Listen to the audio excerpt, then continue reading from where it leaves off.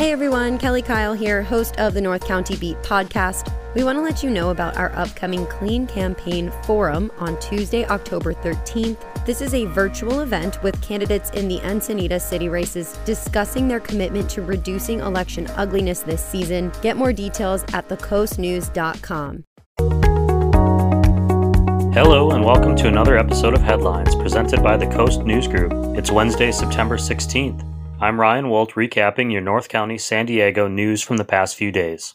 At the time of this recording, San Diego County has reported 43,181 total cases of COVID-19, plus an additional 33 coronavirus-related deaths since last week's report, increasing our death total to 742. The rolling 14-day positivity rate has gone up again slightly to 4.4%. Case rate is the priority in the new tiered system, and the case rate in San Diego County has also jumped again to 7.9 persons per 100,000 per day over 7 days. According to County Health Officer Dr. Wilma Wooten, if San Diego County has a second score over 7 next Tuesday, the county would be moved back down to the purple tier, the lowest and most restrictive reopening tier, forcing rollbacks to currently allowed openings. The San Marcos Unified School District announced that Superintendent Dr. Carmen Garcia has resigned effective immediately. Assistant Superintendent Tiffany Campbell will step in as the acting superintendent of the district. It is unclear at this time why Dr. Garcia stepped down. And County Supervisors nixed board member Jim Desmond's proposal to allow most business owners to reopen at their own discretion amid the ongoing COVID-19 pandemic. Instead, the board voted to meet again to discuss related issues, including the county's role on a state task force that is focused on the pandemic. The county will also send a letter to the state requesting that the COVID-19 outbreak at San Diego State University not be included in the overall case numbers. SDSU has reported a total of 676 student cases since the fall semester began. A new Sandag report shows bicycle ridership in the county has increased an average of 42% during the past 5 months compared to the same time in 2019. 84% of residents surveyed who said they were biking more since the pandemic began also said they expect to continue biking, even after the restrictions are totally lifted. Sandag created Shared Streets, a new pilot program that awarded funds to 11 local jurisdictions, supporting efforts to designate temporary roadway modifications that create safe spaces for people to bike, walk, run, roll, and move through the community. The funds are used to aid a range of activities such as closing residential streets to through traffic, enhancing signage to alert vehicles of shared street conditions, and creating space for local business patrons to walk, bike, and dine outside while still maintaining proper social distance. Congressman Mike Levin and his staff have provided casework assistance to constituents in North County, San Diego, and South Orange County experiencing issues with federal agencies, including the Social Security Administration, IRS, and Veterans Affairs, saving them in total more than $1.5 million since January of 2019. In addition to working on legislation and oversight, congressional offices are commonly expected to provide constituent services as part of their representational duties. Scripps Health has established a COVID-19 vaccine committee to recommend which coronavirus vaccine or vaccines to consider offering for patients, employees, and physicians when they are eventually available. The committee will review and analyze the leading COVID-19 vaccines from an evidence-based perspective. Researchers worldwide are testing 48 COVID-19 vaccines in clinical trials on human beings, and at least 93 preclinical vaccines are under active investigation in animals. Approximately 200 kindergarten and first grade students at Cardiff Elementary will not be attending in-person school as planned this week as a result of the latest fallout in a legal battle between the Cardiff School District and local organization called Save the Park. In a press release, the district outlined areas of construction including bathrooms, student drop-off areas, and ADA accessible walkways to classrooms that have been left unfinished due to a preliminary injunction preventing them from safely allowing the attendance of in-person learning. The school district claims Save the Park knowingly blocked the limited construction projects required to provide children a safe and ADA accessible learning environment for in-person instruction. Save the Park counters those claims and says the district never informed them that in-person classes would be postponed. And now, a quick word about our sponsor.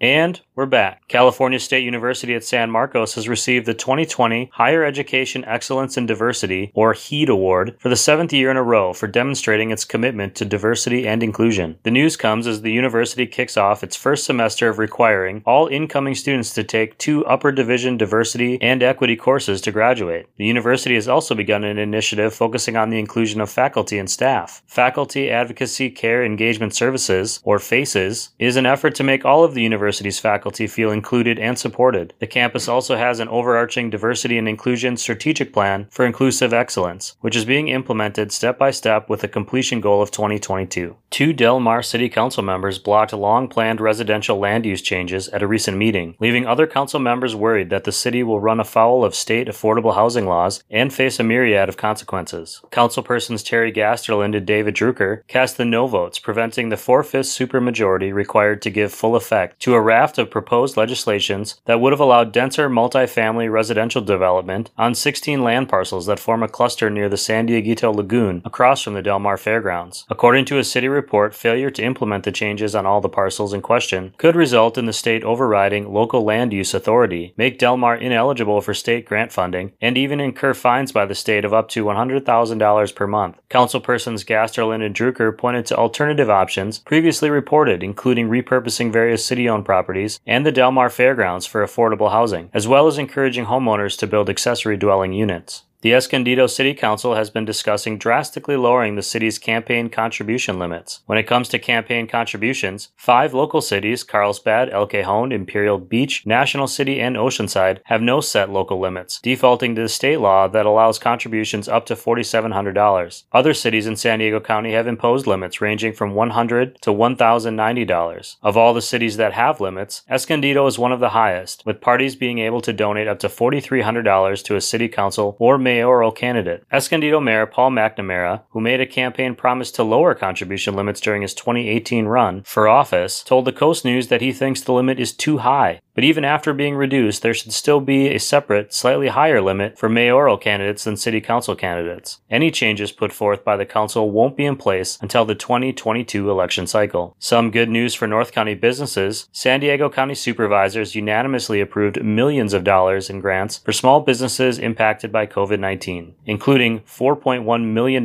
for the businesses of District 5, which encompasses much of North County. Money from the county's small business stimulus program will be used towards supporting public health and response activities associated with the COVID-19 pandemic. Shout out to Carlsbad resident Patrick A. Howell, a former banker whose first book, Dispatches from the Vanguard: The Global International African Arts Movement versus Donald J. Trump, was recently published by Penguin Random House. The book discusses the 5 estates of power, examining the people behind the scenes wielding incredible influence over the policymakers and other aspects of life in America. Along with the new book, Howell has launched a storytelling company, Victoria and Noble, with Tori Reed, that is involved in writing, book publishing, podcast, film, and TV production, and with a focus on Black and other disenfranchised populations. One goal for the company is to bring a fresh, new look to Black voices. Finally, if you're a San Diego County voter, you can sign up for the Where's My Ballot app at sdvote.com to track when a ballot is mailed to you, when the registrar receives it back in the mail, and when it is officially counted. Sign up at sdvote.com.